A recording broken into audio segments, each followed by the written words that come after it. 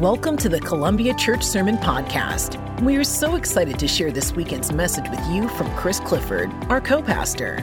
We hope it encourages you, inspires you, and helps you grow in your faith as a whole life disciple. Enjoy the message. Growing up, my family grew up in Central Virginia, right outside of Charlottesville. But my grandparents, both sets, lived far away. Now, I know that's a relative term because some of you, your extended family lives on the other side of the country. But for me, New York and Florida was a long ways away. And it was far enough away that we didn't go there often. Maybe once a year, every once in a while, maybe twice. But no more than that. And so whenever we would go, the house was unfamiliar. It was new. It was an adventure. There was a neighborhood to explore. My wife, she basically grew up right next to her grandparents. So it was like her second home. But for me, my grandparents' home were like this far-off, strange land where cool stuff existed and cool things could happen.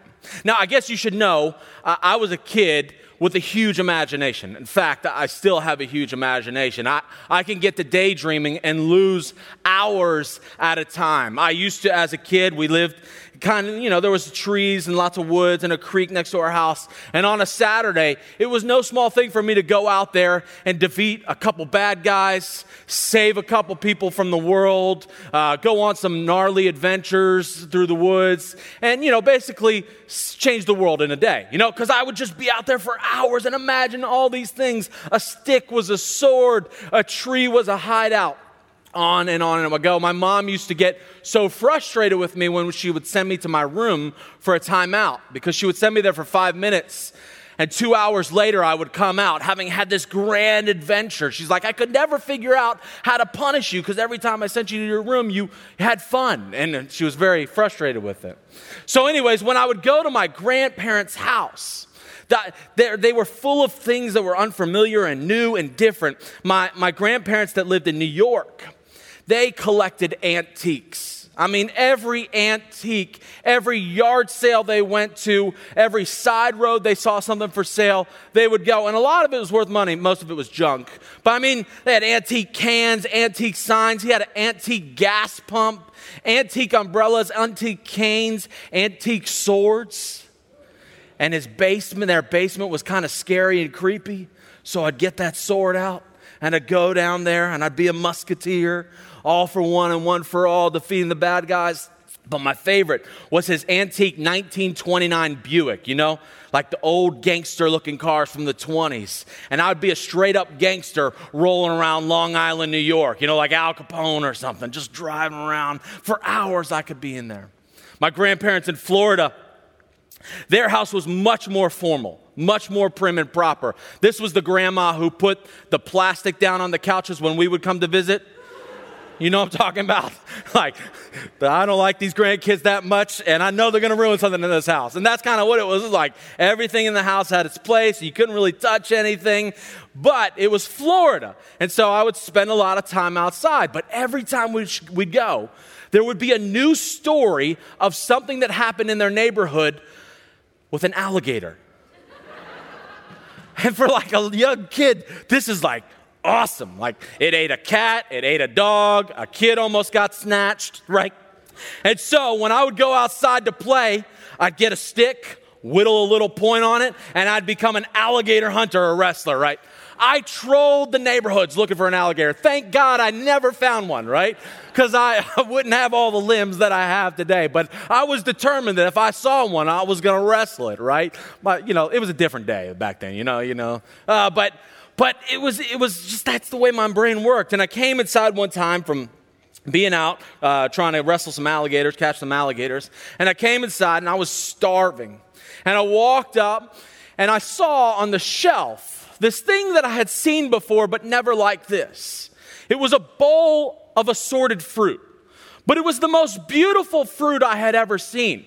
And there was not two of any kind. There was one of almost any kind of fruit you could want.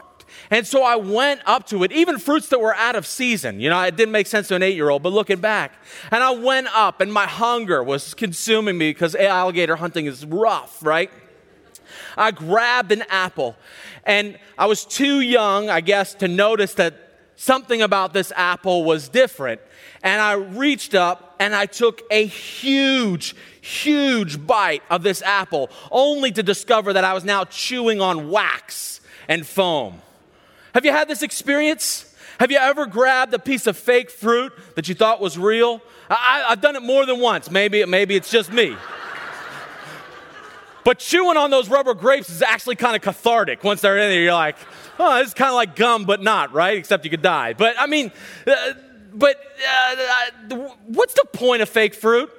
I mean, if it's your decor of choice, I apologize for the next 3 minutes, okay? Because we all have our decor of choice, and I don't mean to offend you. You can come over our house and make fun of us. Lacey and I's decor of choice is the Marshall's clearance rack chic. So anything that's on sale at Marshall's or Home Goods, we take it and we try to make it work with everything else because we're not paying more than $10 for a painting or something like that, right? So you can come make fun of us next week, okay? But fruit, like I don't get the point of fake fruit. Like, is that decor? Like, it doesn't make sense. Like, one of the primary, even the secondary or the tertiary purposes of fruit is not beauty, right? Like, I get fake flowers because you could argue one of the primary purposes of flowers is beauty, pollination and beauty, right? So I get the fake flower. It looks beautiful. Or even a fake plant, right? Plants, one of their primary purposes is beauty. So it makes sense that there would be a fake plant.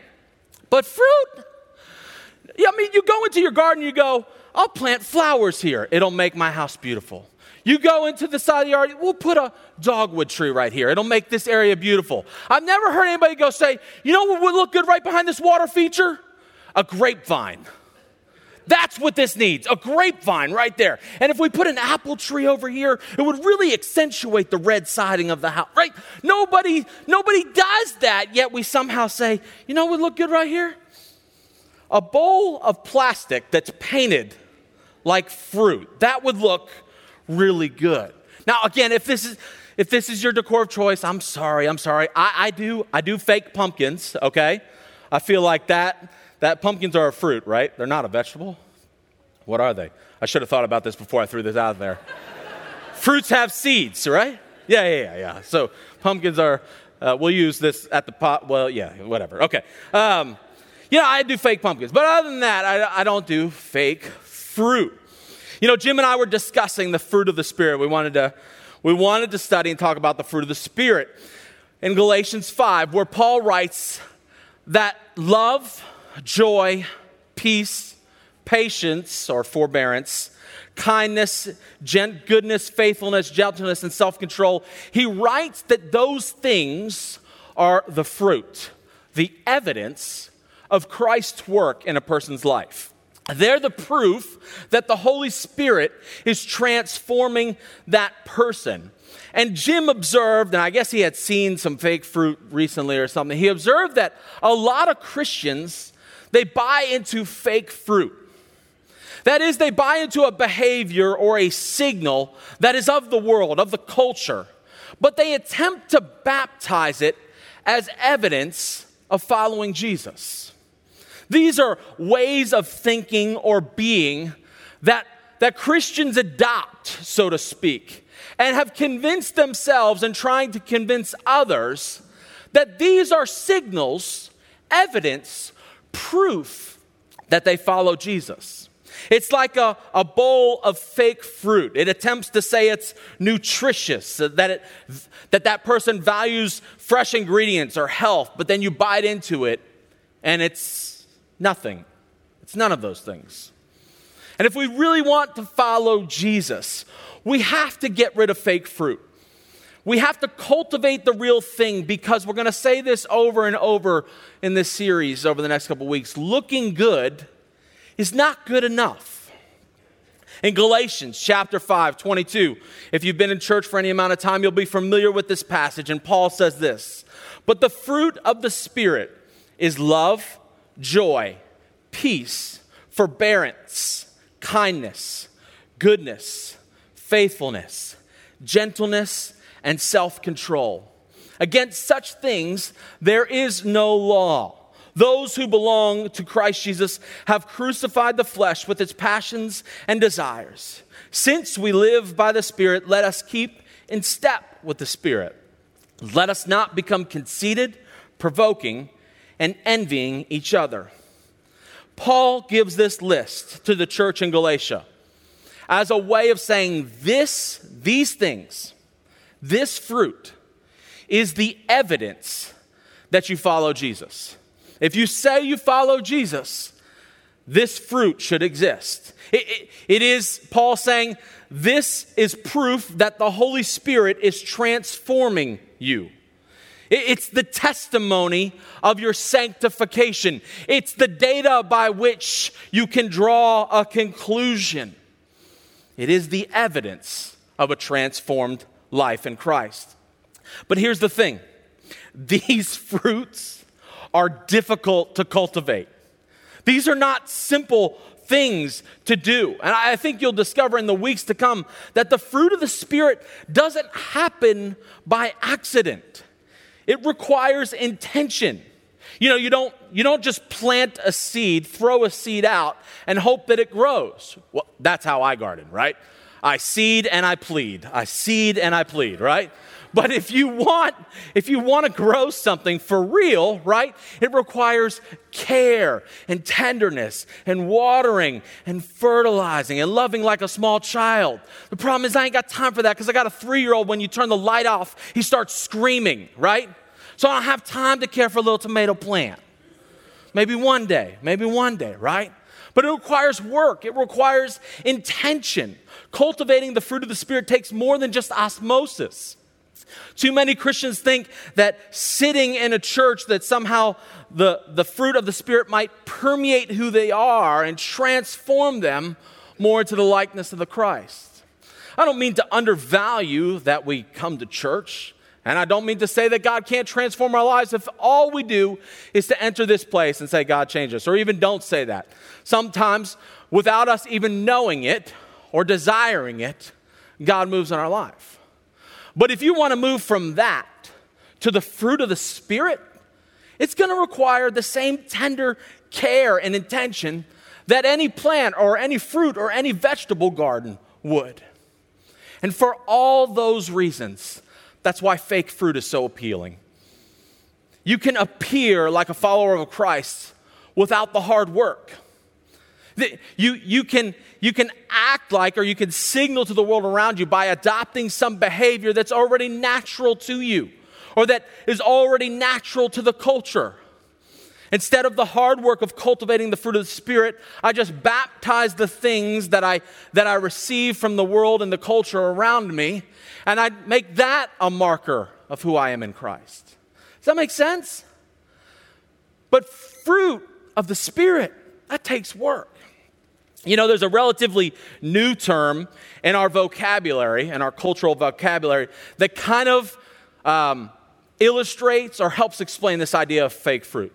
And the term is virtue signaling or value signaling, right? It's relatively new, though some people say it first appeared in about 2004, but it really took off in the 2010s when social media became the dominant way that culture and communities communicated.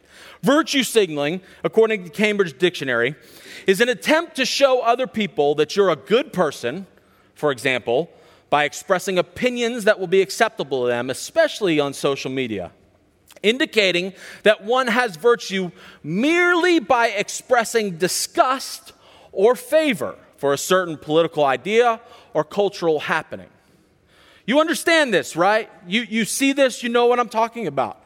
Virtue signaling is it's saying because I like the right things, because I support, because I share, because I'm vocal about the right things, that makes me what I think is a good person, right? This is what our culture does.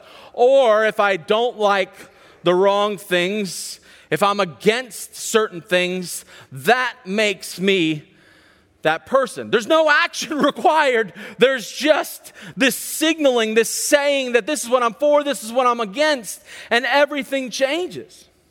This might be a new term, but this is an old behavior, right? Jesus talks about this in Matthew 6, 1-4. He says, be careful not to practice your righteousness in front of others, to be seen by them. Don't signal, essentially, to others that you're righteous. If you do, you'll have no reward from your Father in heaven.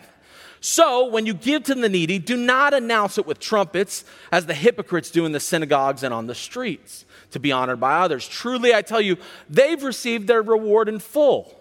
But when you give to the needy, do not let your left hand know what your right hand is doing, so that your giving may be in secret. Then your Father, who sees what's done in secret, will reward you. Jesus is calling those who are listening and us who read his words today, calls us out for attempting to signal to people around us that we're good people with certain behaviors or attitudes or mindsets or whatever. We can't just virtue signal our way into being a follower of Jesus. The virtue signaling behavior is actually the impetus for Paul writing this letter to the church in Galatia. Paul is frustrated with the Galatians. They've bought into this value signaling gospel. And here's the background for this letter before we jump in, because we're going to spend the next couple weeks kind of jumping in and out of Galatians, especially Galatians 5. And you need to know some of the background of this letter. Remember when Christianity started in the first century, it was not its own religion. You understand that, right? Christianity was just a sect of Judaism. It was a movement within Judaism. There were Jesus-following Jews, and there were non-Jesus following Jews. In fact, it wasn't uncommon in that day to have multiple movements within Judaism. You have zealots and Essenes and Sadducees, and you have all kinds of different beliefs and priorities. And Christianity, or Jesus-following Judaism, was just another movement in the umbrella of Judaism. It wasn't uncommon for there to be a movement. And it wasn't uncommon for Gentiles to want to be a part of that movement. What was uncommon was the rate at which Gentiles were converting to Judaism at this point. They're coming now in droves, in flocks. And prior to this, kind of the setup was, when you converted to Judaism, you adhered strictly to the same laws that the Jews did, namely the Torah. And three of the big ones that would have been the most difficult for any Gentile would have been circumcision, kosher laws, food laws, and Sabbath laws. But again, Gentiles had converted into Judaism before. And what's different now is the rate at which they're converting. And along comes Paul, who's known as the apostle to the Gentiles. And he essentially says, listen, Christ fulfilled. He satisfied the law. We're free. We no longer have to adhere strictly to those laws. And so you can be a Jesus-following Jew, not a Christian, a Jesus-following Jew without these ethnic markers, without these cultural defining markers. And this gets Paul in a ton of hot water, right? Anytime you read that Paul's being persecuted or beaten, it's probably by those Jews who believed that he was crossing a line here. Read the book of Acts, and you see that he gets into a big kerfuffle with the OG disciples, right? They're not on board with this. They come around. But he gets beat up over this. But he insists that this is the gospel of Christ. So here's what happens. He plants this church in Galatia. And they have this gospel, this freedom gospel in Christ. And lots of Gentiles are coming to become Jesus-following Jews. Like Paul does, he plants a church and at some point he leaves. But he maintains a relationship with that church from a distance.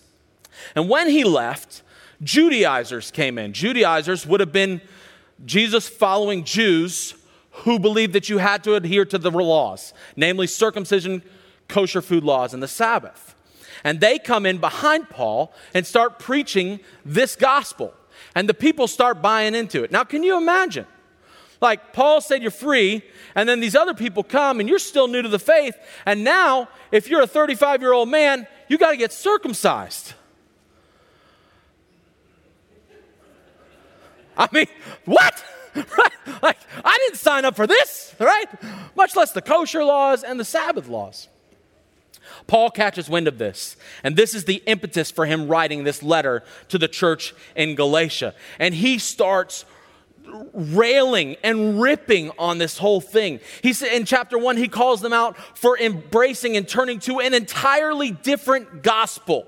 He talks about the freedom in Christ. In chapter 3, he talks about Abraham was made right with God long before the Torah, long before the law came along.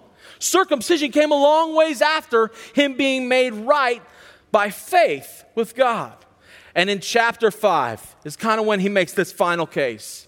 You want signals that tell people that you follow Jesus? You want markers that tell people you follow Jesus? You want evidence? You want proof that you're a follower of Jesus? Here it is. Here's the fruit: love, joy, peace, forbearance, kindness, gentleness, faithfulness, and self-control. There's no badge, there's no behavior that you can perform that signals or makes you right with God. Or in other words, looking good is not good enough. It's the fruit that matters, not the virtues or the values that you signal. And so that leads us to the first fruit, which we'll talk about this morning. In Galatians 5:22, Paul says, "But the fruit of the Spirit is love."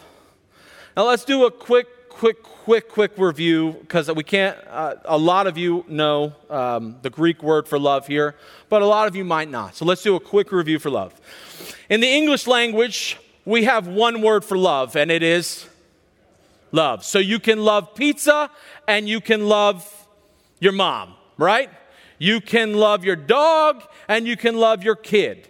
And there's only way that you can differentiate the nuance of that is if you know the person or you know the situation. But we use love for everything.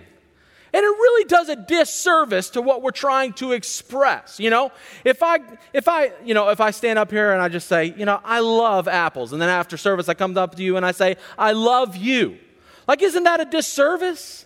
Like, it doesn't fully communicate to you that you're not an apple. Right? You're like, okay, well, my apple, pumpkin, he's got a thing for pumpkin, so maybe it's that, right? I mean, maybe I'm above that. Like, we don't have a lot of room in our word choice for other types of love, but in Greek, you have multiple words to express the different kinds of love. I think there's 8 in total, but some of the ones you probably heard before are eros. That's romantic or passionate love. You got philia, which is affectionate or brotherly love, often referred to. Storge, which is like familial love. That's a family love. That's a little bit different than a philia or a friend or a brotherly love. And then the one that we often talk about the most in church is agape. Agape is this selfless love. It's the highest form of love. It's a universal love. It's the love of God. Now, we could spend an entire sermon series trying to parse out what is agape and what does it mean, but that's not our intention here. And so I tried to put a quick definition together as opposed to having 17 different ways to describe it. This is my definition. It's not going to get published anywhere. You can disagree if you don't like it, but I think it captures a lot of the power of what agape is. Agape is a love of choice. That means I love you not because I'm related to you, not because I'm in the same group as you, in the same neighborhood. It is a choice I made to love you. Agape is a love of choice that is not concerned with self. Agape is a selfless love. It's a giving love. It's where I am giving of myself. It costs me something to love you. And it strives for another's best. So not only is my love selfless, but it intends to do the best for you. What I do or how I act in the relationship is not for my benefit, it's for yours. And is best demonstrated through action. I think that's the most powerful thing. You can say you love a lot of things. Agape requires demonstration of that love. Agape requires movement. Agape is the word Jesus uses when he says, "No greater love has no one than this, than they lay down their life for a friend." That's a powerful love, right? You can see that that's different from loving pizza or apples. They're like, hey, I love you, bro, right? But I agape you. I lay my life down for you. But even that, when we say it like that, to lay my life down for a friend, even that's a little easy, right? Like, I'll lay my life down for people I like, for people who are like me, for people who are related to me, for people who are in my circle or in my sphere. But you know where else Jesus uses the word agape? I'm so sorry. Matthew 5:44. He says, but I tell you, agape, love your enemies and pray for you, those who persecute you. That's agape. They annoy you. You'd hate them. They do harm to you. They make fun of you. They persecute you. They attempt to ruin you. And Jesus says, guess what? Agape them. Love them. It's completely countercultural. If we have that type of love, imagine if we just said today, forget the rest of the fruit. Let's just as a church focus on agape. And we determined that we would be the people who agape those who hate us, those who annoy us, those we dislike or who dislike us or intend harm for us. If we just focused on that, how radical and countercultural would that be in our culture today? People wouldn't get it. They would think we were on drugs. It wouldn't make sense because it doesn't make sense. That's agape. And if that's what the real fruit looks like, then your question should be, what's the fake fruit? What's the thing, the signal, the behavior, the mindset that Christians have adopted in an attempt to value signal love? Well, there's a button that radically changed our culture and our world. It came out about 2010. One button shifted everything for us. Does anybody know what it is? The like button. Christopher Zara, in an article in Fast Company, said, likes on Facebook and other social networks live at the center of clout and commerce. They tell us what to pay attention to, where to spend our money, and who to publicly shame. They amplify our outrage, drown out our dissent, corrode healthy discourse. And they become influential to the point where it's almost impossible to imagine the online world without them. The like button radically altered social media. Facebook was on the rise for sure. But you could argue that what got them in the game and what propelled them to the top was the like button. It reprogrammed how the whole thing worked. It changed how you were marketed to, how you were advertised at. It changed how companies could track you. And for the purpose of our conversation today, it reprogrammed how we think and interact with one another. Other social media brands quickly followed. They added a heart button or a plus button. That was Google Plus. Anybody remember that? No. And then after that came the dislike button, and that had some issues, so they got rid of that on certain platforms, right? Then the share button, and then emoji reactions. All of it reprogramming us to believe that what we like defines us. That what we support, what we share, what we comment about determines if we are good people or if we are on the right side. And almost as quickly as that happened came the the outrage culture right behind it. And to juxtapose with the like culture, it quickly became what you dislike, what you're against, what you rage against, what you're outraged by and share to the world. That defines if you're a good person or on the right side. And now it becomes this weird thing where it's not what I do with my life that makes me good or bad. It's what I like. It's what I support. It's what I share. Trolling someone somehow becomes this act of social justice. It becomes a good use of time. And this doesn't just affect people who have social media. I hear some of you saying, well, that's why I don't get on social media. Well, unfortunately for you, it reprogrammed the whole society, whether you're on social media or not. It doesn't matter then who I am. You don't need to get to know me or see my real life decisions or actions. You just need to know what I like and what I dislike, what I'm for and against. And you can think you can make a valid judgment on who I am. And here's the saddest news. Christians bought into this all the way. We copied the behavior. It became a value signaling for love. No longer do I have to love people who are different than me.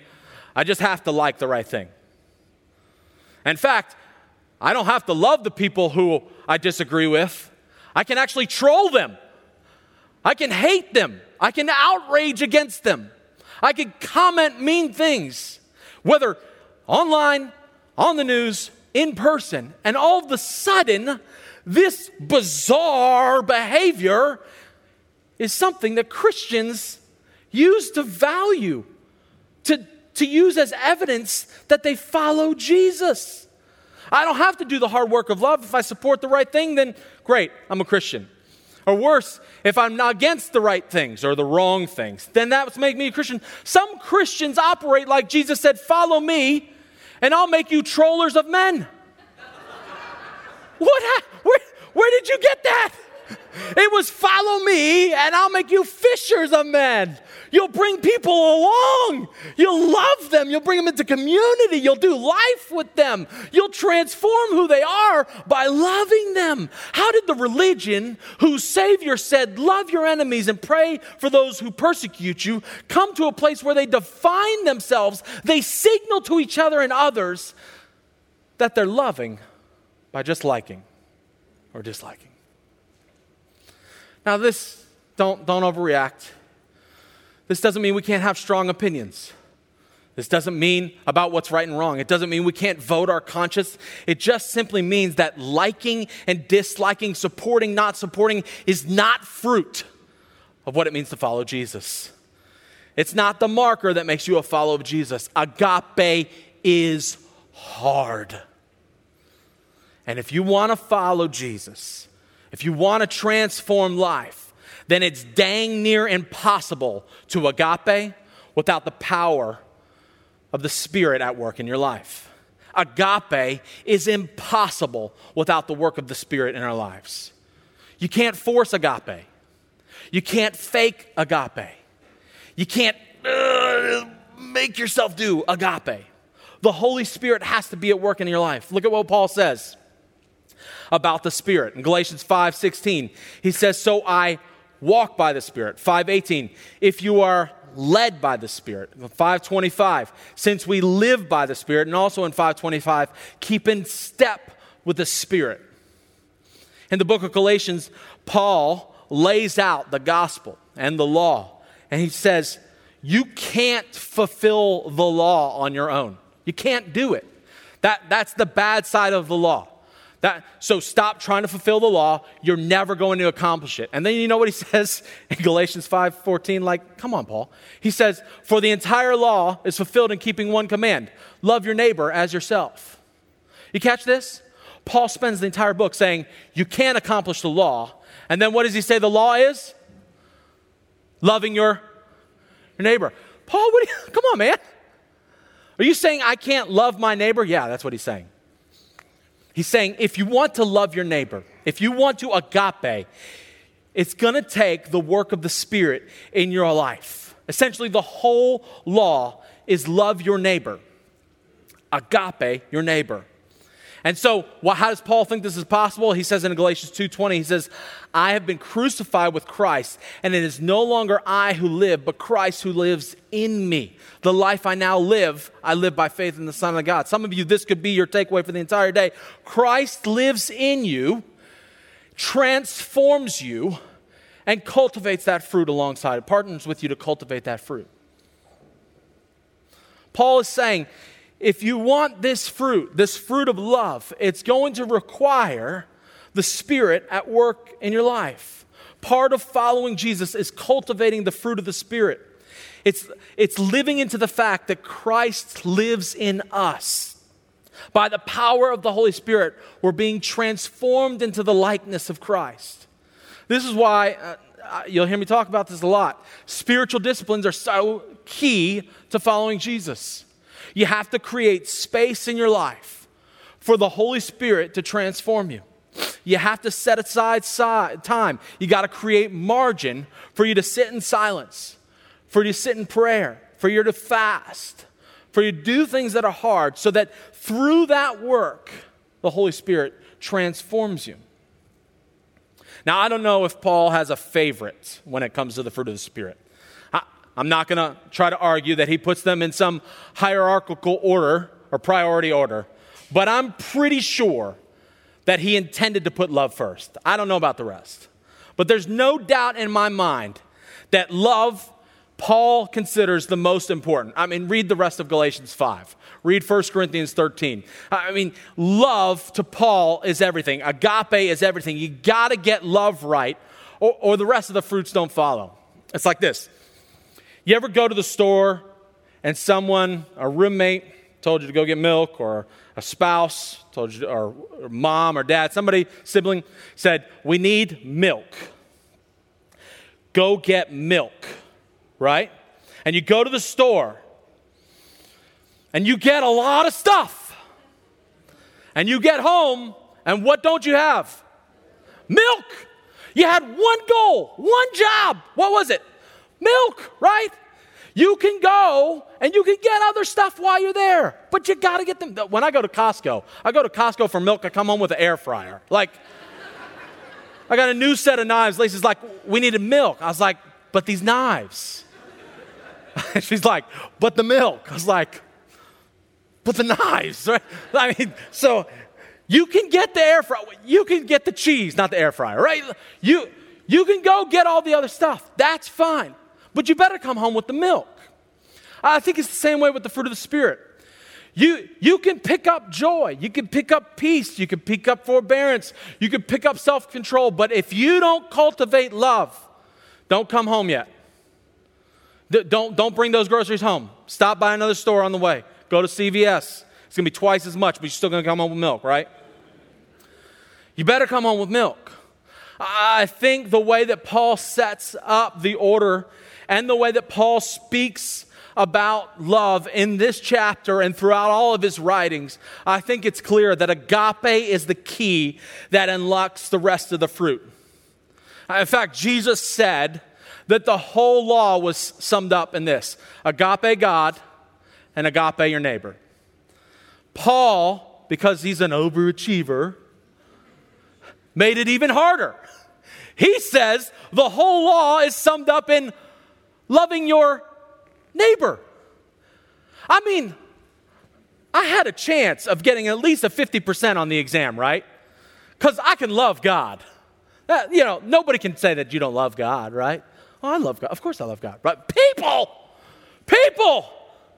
that you can tell if I love people, if I love my neighbor. Paul essentially says, even the love God part, if you really love God, you love your neighbor. In 1 Corinthians, he juxtaposes love to all these amazing other virtue signaling, value signaling, beautiful spiritual gift things. And listen to what he says about it in 1 Corinthians 13. He says, if I speak in the tongues of men or angels but do not have love, I'm only a resounding gong or clanging cymbal. If I have a gift of prophecy and I can fathom all mysteries and knowledge, and if I have faith that can move mountains but do not have love, I am, say it, nothing. And if I give all that I possess to the poor, or give my body to hardship that I might boast, but do not have love, I gain what? Now, listen, church, I can promise you this.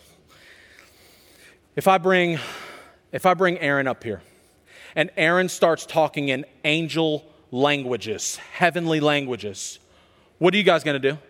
You're going to say, that dude, he's a Christian. He loved Jesus, right?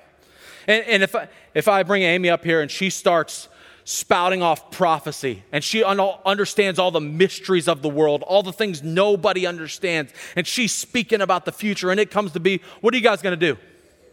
You're going to give her a Christian badge. We don't have badges like the Boy Scouts and Girl Scouts, but you're going to give her one, right? You can be Amy Christian. She know Jesus, right? And if I bring Kristen up here and Kristen tells you how she has just given away everything to the poor, everything, you know what y'all are going to do? You're going to be like, oh my gosh, she's a saint, right? We're going to put a picture on the wall, Saint Kristen. You like it? These things, these are values and virtues that signal to us that this person follows Jesus. But what does Paul say? That if you don't have what? Those things are nothing. Love. I mean, how does he do that? I can promise you, I value those things more than I value love sometimes. But to Paul, he says, it's nothing. You can do any of those things, but if you don't get love right, if you don't understand agape, if that's not fruit in your life, then you're not following Jesus. Then the Holy Spirit's not transforming who you are. It is nothing. To Paul, it's agape, it's agape, it's agape. I've taken a lot of teenagers on overseas trips. There are a lot of things that are petrifying about that experience. You can only imagine, right? I mean, losing one, coming home with an extra. Trust me, they've tried. Getting sick, especially in a country where the healthcare system's pretty underdeveloped and under-resourced. Violence. I mean, we went to Haiti quite a few times before it got out of control, and we had kidnapping insurance. It wasn't that dangerous, but it felt it, and you're like, little Susie starts walking off from the group. Sir, get back! Right? A lot of things are petrifying. You know the most petrifying thing about taking students, teenagers on mission trips? It's handing them their passport and trusting them to get from the ticket gate to the other side of customs with that passport in hand. Am I right? I am so right. I mean, there's nothing that scares me more than handing them this golden ticket, this thing that determines whether they're ever coming back home, and letting them hold it. They can't track their phone. They can't track their headphones. They can't track, some can, but not, there's some that can't, right? So I give speeches. I threaten them within an inch of their lives. I do random passport checks to kids I know are going to lose it. I'm like, hey, where's your passport? Where's your passport? Right? I make copies of it. But you know the one thing I say about 10 times before we get on the plane? Do not put the passport in the seat back pocket on the seat in front of you. So we get off the plane. We're in Haiti, walking towards the custom gates, about to walk through the door that once you go through, you cannot go back through. And someone says, I don't have my passport. So me, being the very compassionate, loving youth pastor I was, said, are you kidding me? Where is it? You know where it was? He said, I put it in I was like, if you say the seat back, they're going to take me to jail. Sure enough, he did. We ran back to the ticket counter, begging the person who speaks very little English to let us back on the plane because this kid is about to be, citizenless, right? He's got no country now. He's in between two countries, and there's nowhere he can go. He's stuck, and he has no idea the headache that he's about to cause me, right? Thank God, after very, very bad Creole, they let him back on the plane. He grabbed the passport, and he makes it out. But it occurred to me, you know what they don't care that he had an American flag on his shirt. That doesn't make him a U.S. citizen, right?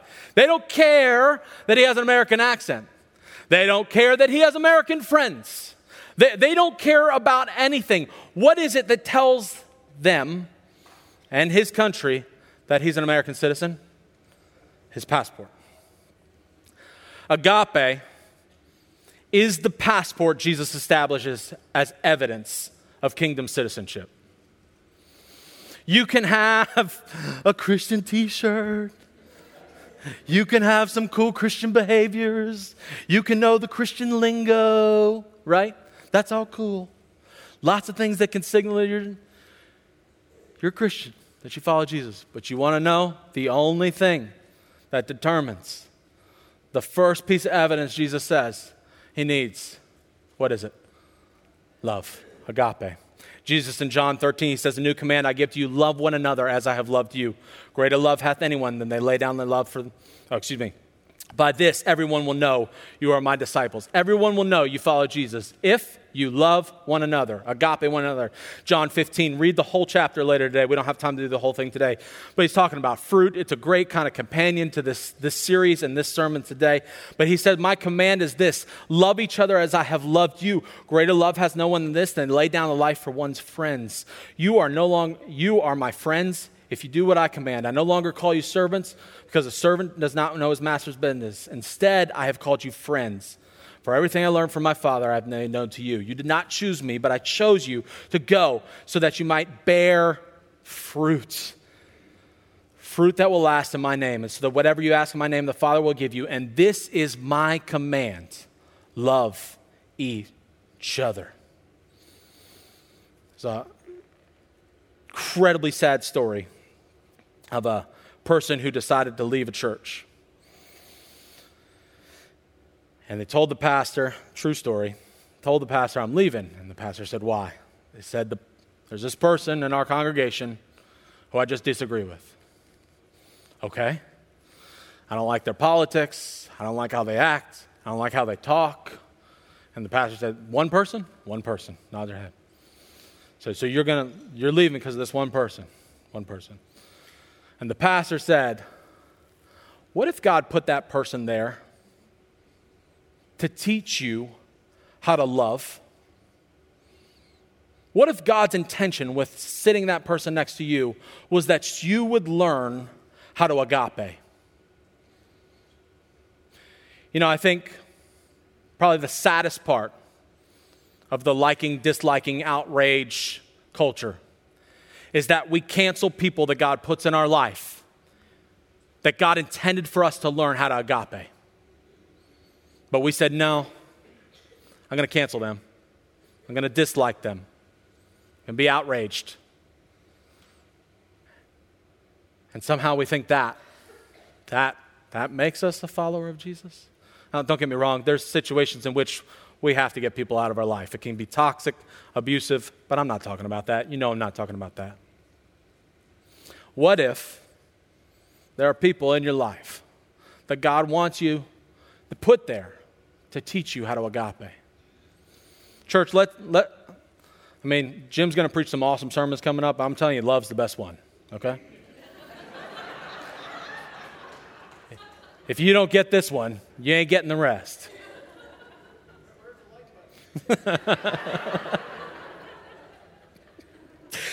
So let me implore you, let me encourage you. Let's be people who cultivate agape. Let's be people who get this one right, who determine to be agape people. Let's pray.